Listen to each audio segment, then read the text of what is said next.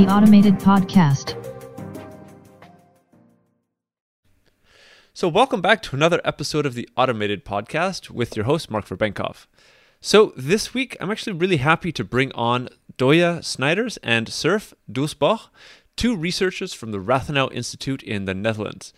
So if you haven't heard about this institute before, we do go into it during the podcast, but briefly, it is an organization that conducts research on the socially relevant aspects of science and technology, which is used to inform both the Dutch government and the general public on really the pressing technological impacts of our current times.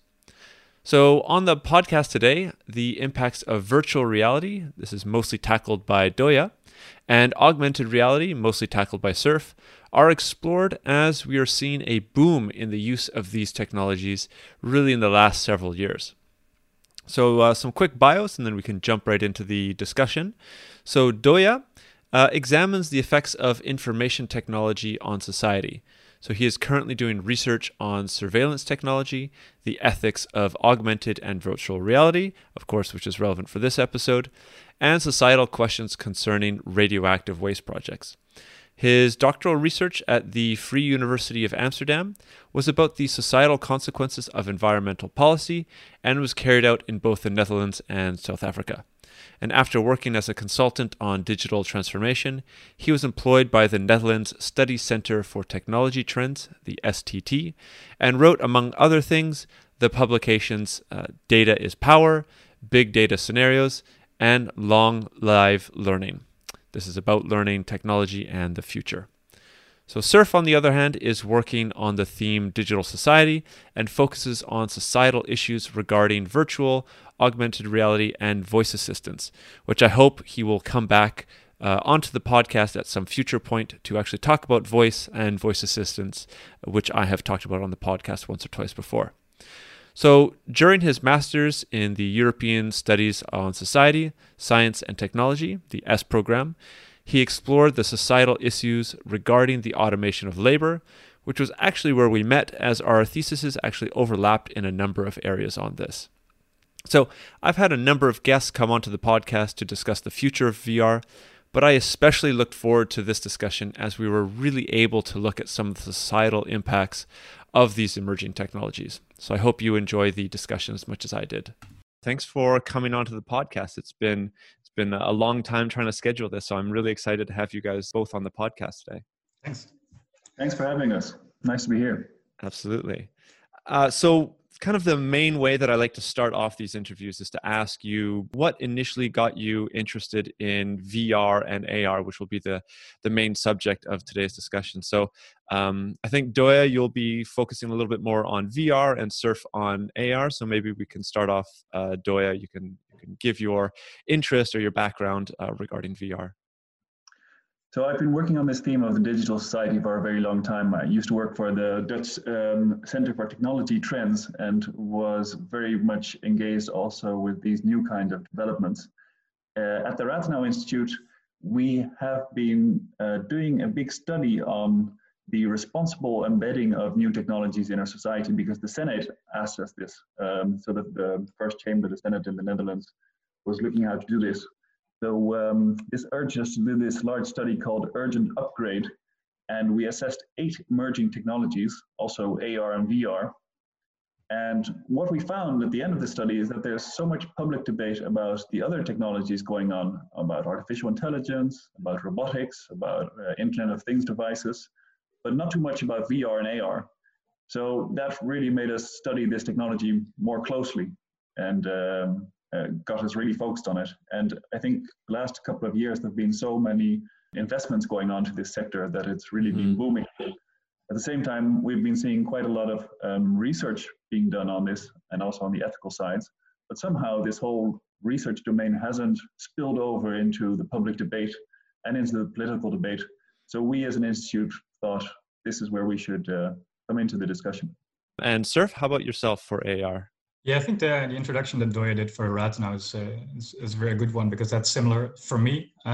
So I'm also a researcher at the Rathenau Institute, and there I'm working on 2 projects, and the first one was AR, and the other one is voice technology. So we're talking about Alexa and Siri and Google and that kind of stuff. But in a similar way, I'm working with the Rathenau with that similar goal and that similar mission, but then working on AR. But I think in regards to my own interest outside of Rathenau, where it started off was, I think, in Amsterdam, that there was some sort of event, and there I started using a VR game for the first time, which was called Super Hot, I think. Yep. And there you had to, it was kind of a shooter game. And I saw all these people playing that, and then they were ducking on the ground, and they were sometimes jumping even. It's like, what's going on here? So after trying that and really immersing myself in the VR stuff, that was really interesting, yeah, really immersive, cool experience. So I thought that was super new. And later on with AR interests, I think like for a lot of futurists or people that are busy with new technologies, I got interested by a series of Black Mirror that was really interesting for the societal aspects, because they had some AR interest in there as well. Yeah, for any of you listeners who haven't seen the Black Mirror episodes, I think I've mentioned it a couple of times on the podcast that it's highly recommended. I also have gotten interested in AR and I guess a little bit VR to a certain extent through those very interesting episodes that they put out. There's one called Striking Vipers, which is on VR specifically. I thought it was quite interesting. It's about two male friends playing a computer game, but in the game, they're one of them is a female character, and they kind of get entangled in all kinds of ways, not only in the fighting game, but also in a romantic way. And then the whole discussion is about how does this play off in real life? So what kind of effects do social relations in the virtual domain have on our physical society? Which is a really interesting topic, but also a way that they explore it in. Yeah, I think this is a theme that we'll be discussing a little bit today, right? Like how these technologies really do have an impact on the way that interactions and dynamics between people happen in society. I do want to maybe back up a little bit, just for the audience that doesn't know about the Rathenau Institute. Maybe you could give a short introduction to what it is the Institute actually does, because I think it's quite interesting. Yeah, sure. Serf, you can always check or chip in. We are a Dutch institute based in The Hague, and we advise on science, technology, and innovation. We're a governmental think tank, completely independent but funded through government. And we advise mainly the parliament. So parliamentarians can ask questions about state of the art of new technologies and their role in society. And we give updates about this and do studies into this. But it's not only the parliament, it's also other government organs. And we try to really reach out to society at large. Also often in our studies, also the VR study, we take kind of a consumer or a citizen perspective. And our institute likes to not only be called a research institute, but it's a research and dialogue institute. We use that term in Dutch. We really try to stimulate public debate. Yeah, exactly. I think that's right. Like for the discussions that we want to emphasize in the public debate, and really give a good foundation so that the discussions are happening on a solid research level, so that we can have the good discussions that are needed in society. I think that was always the thing that I kind of cued in on regarding the Rathenau Institute, and that made me quite interested in following a number of the reports that you guys have been publishing over the last couple of years. It's really that public dialogue that needs to continually happen as these technologies continually advance and get more powerful and have greater impact. So I'm happy to have you both here today to kind of discuss that with VR and AR. I think because you've got an international audience, it's interesting to say that many countries actually have these kind of organizations. We call them parliamentary technology associations. And there's a network called EPTA. You can look it up. Mm-hmm. And nearly all, at least European nations, have got an institute like this, which are publishing reports on this. So if you find what we say interesting, you might want to look up what's being said in your own country or region. I was always wanting to have one from Spain because I'm based in Barcelona. It's just unfortunate that there's a bit of a language barrier there. But I'll definitely link that network in the show notes of the episode if there are other audience members that want to look into it. I did want to kind of start off with looking at how VR and AR have been moving more into the consumer domain over the last couple of years. I myself personally have only really gotten into using VR over the last year and a half. I was wondering if you guys had some insights as to why we're now seeing these technologies really move into the consumer domain compared to before. Yeah, I think I'll start out by addressing this for VR. I think there's different things going on. We know VR already for 30 years, 40 years, 50 years, there's been research on it. But the last 5 years, I think, firstly, the gaming industry has been looking for the next frontier. And secondly, the social media industry has been looking for the next frontier. And I think especially that second one, there's a big push by, I think Facebook is very much in the lead, who have invested really billions into this technology. And Facebook's founder, Zuckerberg, his goal was to have 1 billion people using VR on a kind of Facebook-like social platform within a couple of years. And he really thinks and believes that VR will change the way not only in which we play, but also we communicate and work. And this kind of dreams that not only Facebook, but also Microsoft and Sony and Samsung and a couple of these tech giants have been introducing a lot of money into the tech. And because of that, the technology is becoming smaller and more wearable and much more powerful and much more comfortable and much cheaper. So this is actually a good month to do this show, because I think there's a new Facebook device out, the Oculus 2, which I think is a couple of $100 and is actually a really powerful standalone device. So I think because of that, it is at the within reach for millions of users, and the content is gaining traction as well. So we'll see a lot more of this, I think. Yeah, I think for AR, it's a little bit similar, but I think some people might know AR a little bit less than VR, because VR became very popular with the gaming industry, of course. But with AR, it also depends a little bit on the definition. But you might not know that it's already existing in many places. If you look at, for example, projectors that are used, for example, in Sydney Opera House, which is also a sort of a virtual layer that comes over a building, which could be termed as AR as well. And then you have, of course, some of the glasses like Google Glass that didn't become a very big success. Why that is and what's happening with that, we can talk a little bit later about that maybe. But Google Glass, for example, didn't become a consumer product right away, but Google Glass Enterprise is there. And that says a lot already, that it has actually moved into the professional domain. So when you're talking about the smart glasses in that regard, it's really moved not to the consumer side, but more to the professional side. And there's most of the development happening. Also, mostly because of the cost, but also the investments that are being done there. You might think that AR is not that much in the consumer domain, but of course, that's also not the case, because I think everybody knows the game of Pokemon Go, which is definitely an AR game that has had a lot of impact and was downloaded like 1 million times in the first few days anyway as well. Yeah, and the filters, like every smartphone that is coming out at the moment has these AR filters, which are very popular on Snapchat and TikTok and all these kind of social media platforms at the moment, which are also versions of the AR. Right. So maybe more than people think, these both of these types of technologies are already available and kind of permeating the society that we live in. I think connected to this, one of the main things that we thought before recording to discuss are kind of the ethical and public issues regarding both of these technologies, specifically for consumers.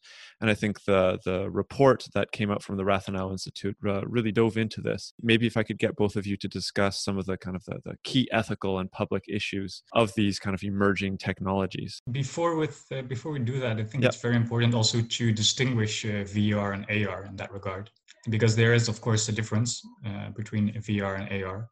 And what I would say is that for VR, like we had, of course, a lot of, before VR existed, you have the gaming and you play a game on your PC or you go into the digital world in that way. And with VR, you are really immersed into a virtual reality. And in comparison, AR is then more of an digital layer that is put over our own physical environment. So digital aspects come into our world in that regard. And I think that's a really interesting distinction to make because that really defines both of these aspects and have a different impact on society as well. Yeah, I think we really see this, the umbrella term we use is immersive technology, and we see this immersive technology as a next step in information society. So there's a bit of a big claim, but I'll just explain what we mean. We really see kind of this evolution of the way in which we interact with our computers. And first, our computers were stationary; their desktops are on our desks and in our offices. Then, of course, they have gone mobile with smartphones, tablets. And now we really see that this next step is emerging in which the whole experience of the virtual world is becoming immersive.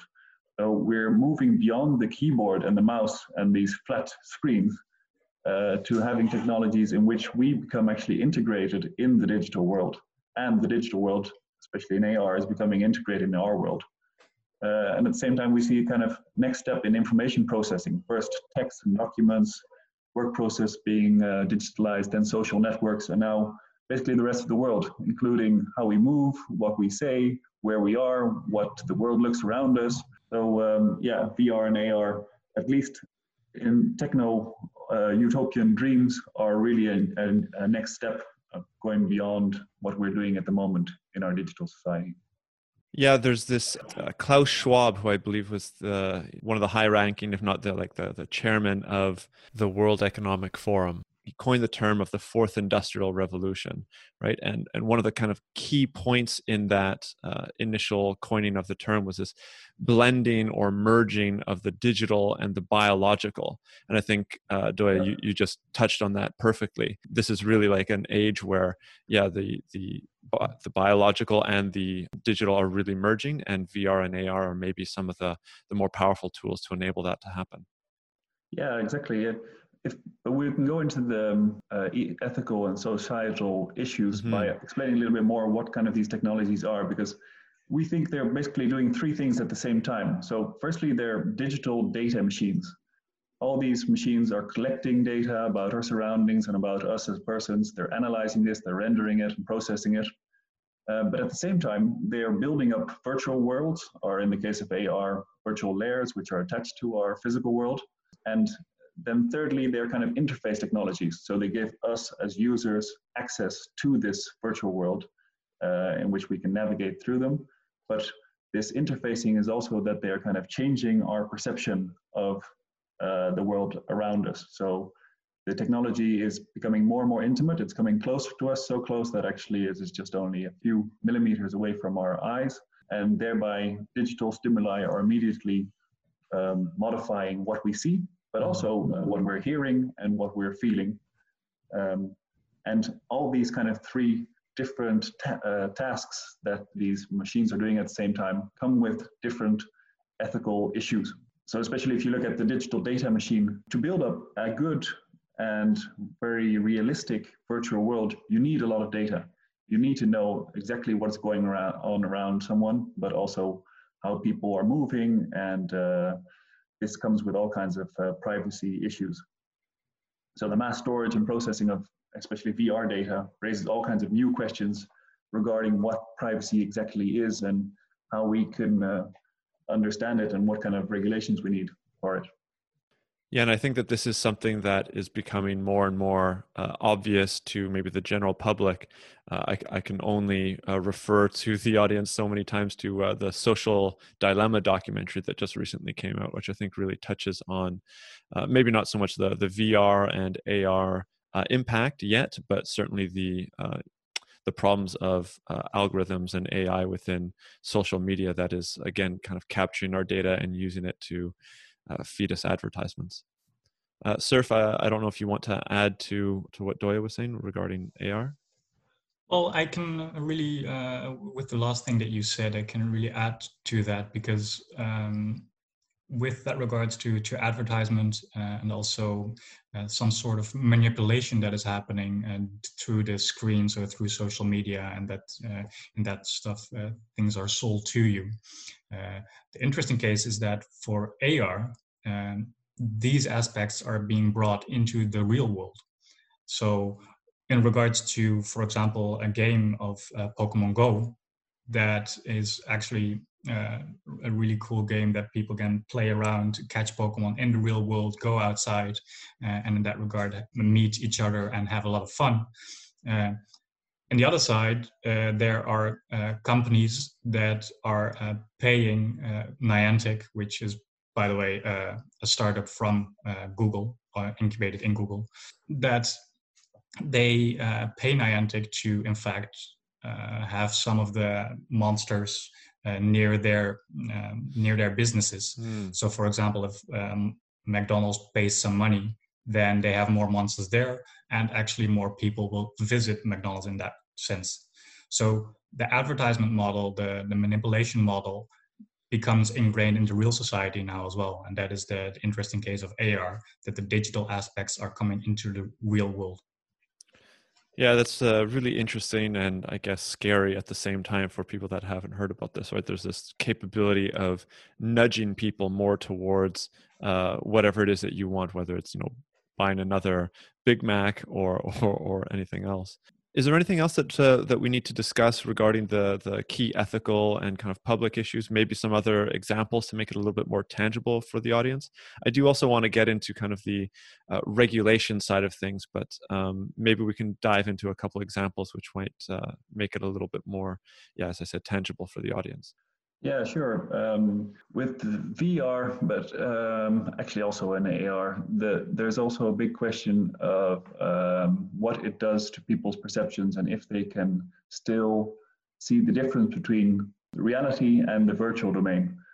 So there has been a study in which kids were asked what they had been doing the last couple of days, and they described their having been with orcas.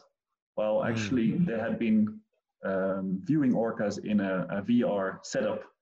So it is a study by Bailey and Bailenson, and they found that it's just difficult for people, and especially children in particular, to distinguish between virtual experiences and regular experiences. So this is kind of a form of dissociation, and it's got very much to do with, as we call this technology, it's very immersive technology. There's a high level of emotional engagement, and also that can become so strong that people do not see the difference between reality and the virtuality. And that's pretty crazy, actually. I guess because VR is, especially consumer VR, is so relatively new, we don't really know the kind of long-term impacts of this disassociation between the digital or the virtual and the physical, the real world yet, do we? No, and that's actually a really important point to make, that they have been around for a long time, but they haven't been used so much by these amounts of users. So they're actually young research domains monitoring and evaluating what these technologies are doing to our senses and to our physiques. So we think also it is very important to start up new research lines to monitor this and to see what exposure to this kind of technology for a long time does to you. Yeah, I can only imagine, right? If I'm still old enough to remember living without a cell phone, especially a smartphone, and when smartphones were starting to be used by the majority of the population, there were lots of people ringing the warning bells of the potential kind of problems in the future, and that's just with mobile phones, right? They're not completely immersive as VR and AR are, so I can only imagine that the consequences of using these technologies in the future will be even more so than the mobile phones that we use today. Yeah, exactly. Yeah, we also found in the use of VR, there were a couple of social risks. We've seen like online harassment and so on. But just as you're saying, these are more immersive, that the forms of harassment and aggression also have a stronger effect. So this poses a real risk. Yeah, there was one case which I found quite interesting surrounding this platform called Quiver. I don't know if you know about it. There was a journalist using it, and she describes how someone is harassing her, and it's very different than the chat room, because there's actually a physique just in front of you and touching you all over. But I found that the platform reacted very well, and they created this new filter in which the users got these personal bubbles.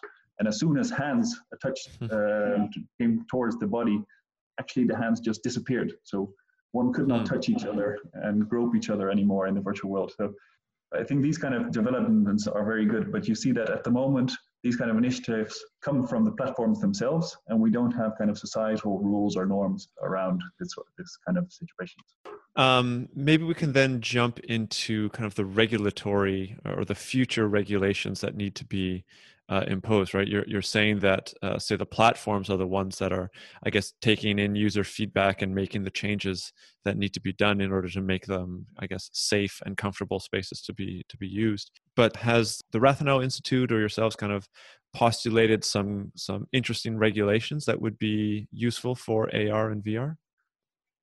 Yeah. Well, to start out, we really choose this governance approach. So we've got this broad approach to it, and we think that not only policymakers should be involved in regulating and forbidding things and allowing things, but we believe really that society should be involved, and industry and science and technology. And what we see with these technologies is basically that there just has not been much public discussion. So journalists have not been involved yet. Have not been any kind of programs such as around AI on ethical guidelines, around norms and legal frameworks. So we would say also to policymakers, we should launch kind of a national and maybe even an international debate on the ethics of AR and VR. And we see that with AI and with other technologies, these kind of broad debates, including kind of interviews on podcasts that go international, they kind of slowly but surely establish these frameworks for integrating these technologies into our society, because you'll have citizen platforms, and you'll have policymakers, and you have the tech all coming up with different approaches to it. And slowly but surely, we will get an understanding of what we need to inform people, but also to protect them from the risks of technologies. And as I was saying, like, science and technology really needs to be involved. So we really need to study those long-term effects of these technologies as well. Right. Yeah, I couldn't agree further with you on that. Surf, do you have anything to add to regarding augmented reality? Yeah, I think it's in that way, of course, similar to really know what we can talk about and what we should talk about with regards to AR. And in that sense, I can give some more examples on the issues that AR brings up, because then there also the discussion starts, and we can take it from there with the public and all the people that we can talk to. So again, with the definition of AR, it's the two worlds merging, right? So we have the rules of the physical world, and you also have the rules of the virtual world, and they are combining, are being combined. And there you get sort of a hybrid environment, a hybrid reality. And both of the rules that are present in both worlds then mingle, and that can form chaos or or some problems in a certain way. So for one example, we have layers and AR that starts off with ourselves and our humans, us as humans. So self-image can be switched up because of Snapchat and all the filters that we have in our phones. And also the beauty filters are often now standard in our phones and always there, which has, of course, can have mental implications and cultural implications of how we should look like. But the bigger impact maybe is also because AR is influencing the world, right? So the public space and the public environment. Again, the example of Pokemon Go is that there are physical objects being placed in the real world, and there are rules in the real world that you cannot go into a hospital for nothing, and you cannot go to, for example, a cemetery, or certain spaces have certain rules. And if there are people and children getting in there finding Pokemon, that's of course getting a problem. And then it's even harder sometimes in the case of here in The Hague, where there was a problem in the dunes that we wanted some of those creatures, virtual creatures, out there. It's really hard for people to make legal action towards these bigger companies and to actually get the virtual creatures out of there. So that are some of the issues. And with the public space, it's also, is it still a public space if we are putting AR in there? So we want to really keep the public space, meaning that it's accessible for all. But if somebody puts, for example, an artwork somewhere in a park, or really changes the whole atmosphere, and people are coming towards that space because of that, because of these digital layers, well, it's not only accessible for the people that have those phones or those glasses, and the rules of that environment change as well. We did also one experiment ourselves. We made a sort of an art piece, a game, which was called Mirror World, where it's kind of a photo tag game, and we invited students to play it in the station in The Hague, the central station. And suddenly people were running around taking pictures of everything, and then getting back to the people to see if the picture that they were taking was in fact of the place that the person was first there taking the picture. So suddenly a public space becomes gamified in that way. And again, that poses bigger questions of how we should really go about public spaces. And I think that's where the discussion needs to be for one aspect of AR. There's one legal scientist, he's called McClure, and he has also said, like, maybe we should have these do not locate me registers. Like in Holland, you've got registers if you do not want to be called by advertisers and so on. But he was saying maybe we should have this for AR as well, because in these virtual platforms, you can seduce people to come to a certain space. So maybe you want specific policy to say, like, me as a user or as a municipality, you can decide which spaces are accessible and which ones are not. But I think Sarah's points on AR actually are really fascinating about also commercialization, because there's so much importance to having public spaces with a public character in which we can just be free of interference of states and companies. And this is, of course, a risk that your beaches and your nature reserves and also your bathrooms and so on can all be commercialized just in a second by putting a virtual layer on it. And at the same time, we shouldn't only look at the risks, but you can also turn a forest into a classroom or into a memorial space or into whatever you want. There's huge opportunities for this technology to change the way that we embrace and experience our space. Yeah, so we were talking about the public space already, right? And I think there has already been a lot of discussion about similar aspects for AR, for example, with Google Glass. And there it's a thing not really of the public space being taken over or adapted, but of course there is an influence of cameras. So in that sense, there is not now the privacy issue of cameras and surveillance in the overall scheme, but there's these, you can say, like, these little big brothers everywhere, which was also, of course, the issue of the Google Glass, and also one of the reasons why it didn't succeed in that way. So, of course, and in that sense, the discussions are already taking place, and I think that's a good example.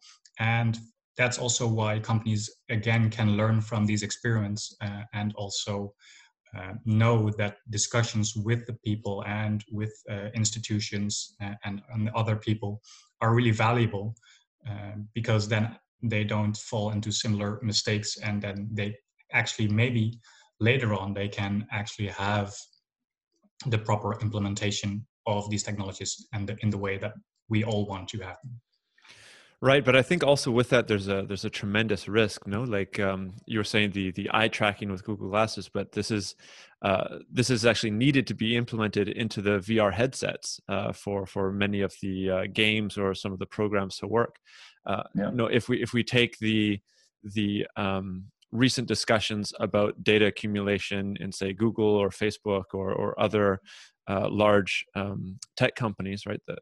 The amount of data that these companies are getting about us simply by having a smartphone or the desktops around us.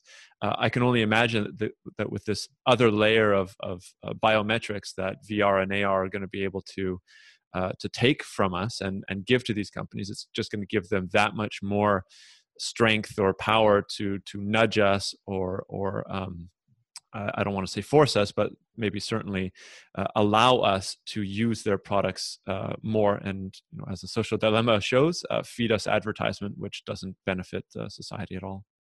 Yeah, Exactly. and the social dilemma is very much still the digital society or digital world as we know it. But for this VR and AR worlds to work, you really want a lot of data also about how people's fingers are moving, and indeed with infrared cameras, how their eyes are moving, because that makes the experience much more naturalistic and immersive. Because we don't have those keyboards and mouses anymore, you're tracking kind of all movements. And also what now is the problem with kind of Facebook is launching a new social media platform. They've killed their others, and now this Horizon is coming out as a beta version. But what you still see is there's critique on all these cartoon characters walking around in these worlds. People cannot associate enough with them.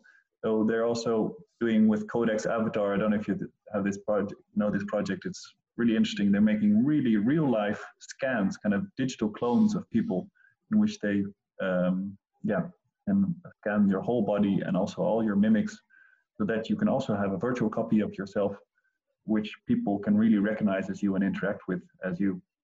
And I think especially in AR, this poses also huge problems, because it's not only the data of the user that you are monitoring, like in VR, who is maybe in his own room in his own house, but in AR it will be in the public space. So it's also other users that you're tracking, but also non-users that have not consented to having their data registered and tracked. I do see that the time is dwindling down a little bit. Maybe we can go to kind of the central theme of the podcast regarding the impact on jobs. I don't know if both of you want to take a kind of a stab at how VR and AR, as you perceive it and as has been written maybe in the reports, how these technologies will be impacting jobs. Yeah, I can maybe start in regards to AR, because we have some case studies that we've done and talked to people in the enterprise and in the professional setting that are actually using AR. So it is in some regards definitely impacting jobs, but it's changing the job, which is the most part of it. And the biggest part of that is that it's an information switch, where first off, a lot of stuff was information that was presented in 2D, and now it's more in holograms or in 3D. So in the case of neurosurgery, we talked to a researcher there, and he was really positive about the aspect that now when they make, for example, brain scans, MRI scans, it's basically additive pictures that build up a picture, right? So you scroll through the brain when you are trying to find a tumor, and there you can actually find where it's actually located. But then now they can actually make a 3D model of that. And when they are then talking with the patient, they can put the brain literally, but then of course the virtual one, on the table and look at it, talk about it, which really adds to the understanding of the patient and the explanation of that. And in similar ways, that's also happening with construction, where first off, some people wanted to build a bridge, but the construction of that bridge is really difficult. Where do you place it? What are the layers that need to be done to build it?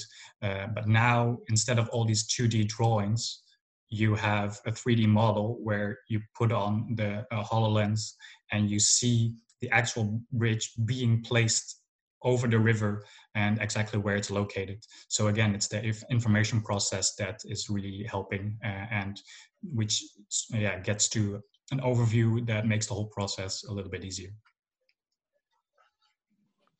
Yeah, it's I've had a number of guests come on to talk about the impact of, say, VR, but this seems to be what you're saying here, Surf, is very applicable to many different domains, right? So it's kind of a cross impact across all these different domains and industries.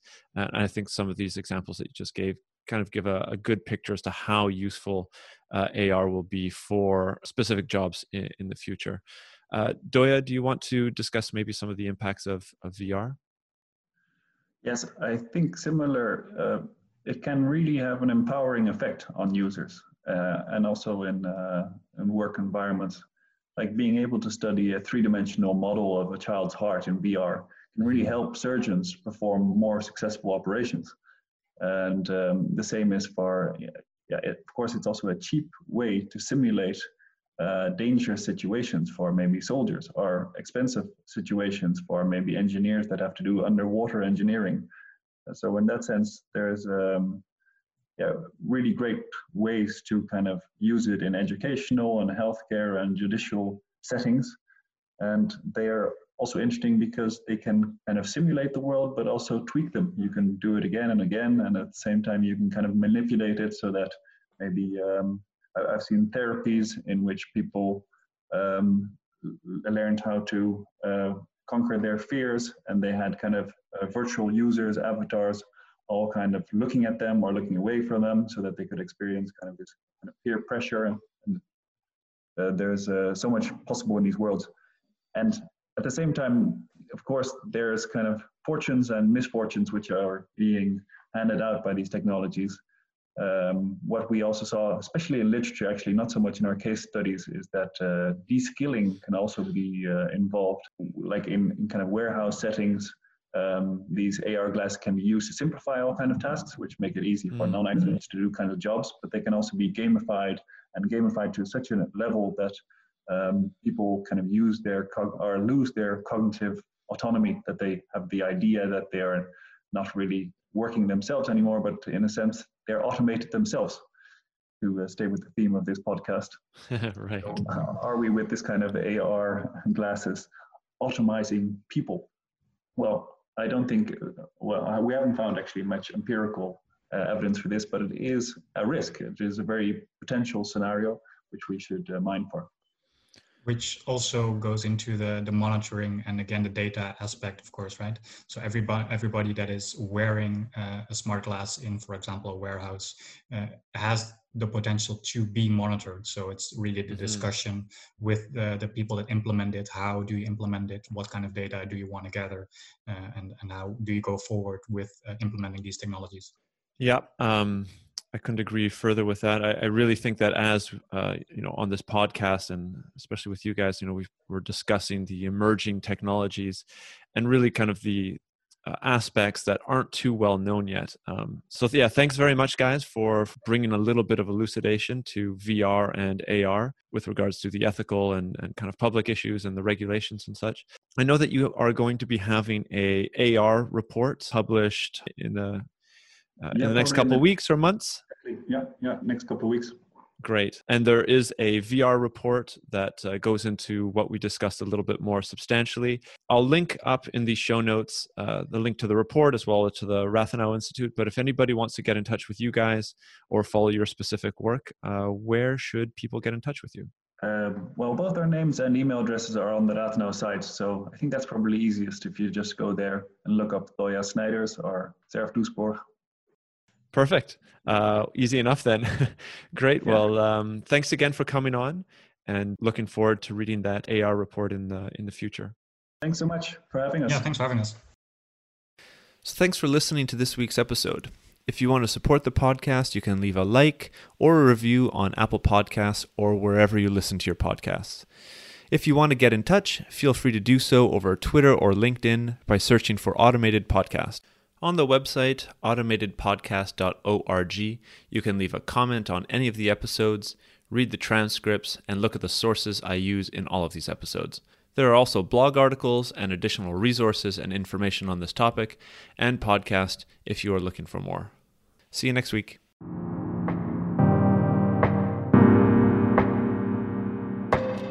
The Automated Podcast.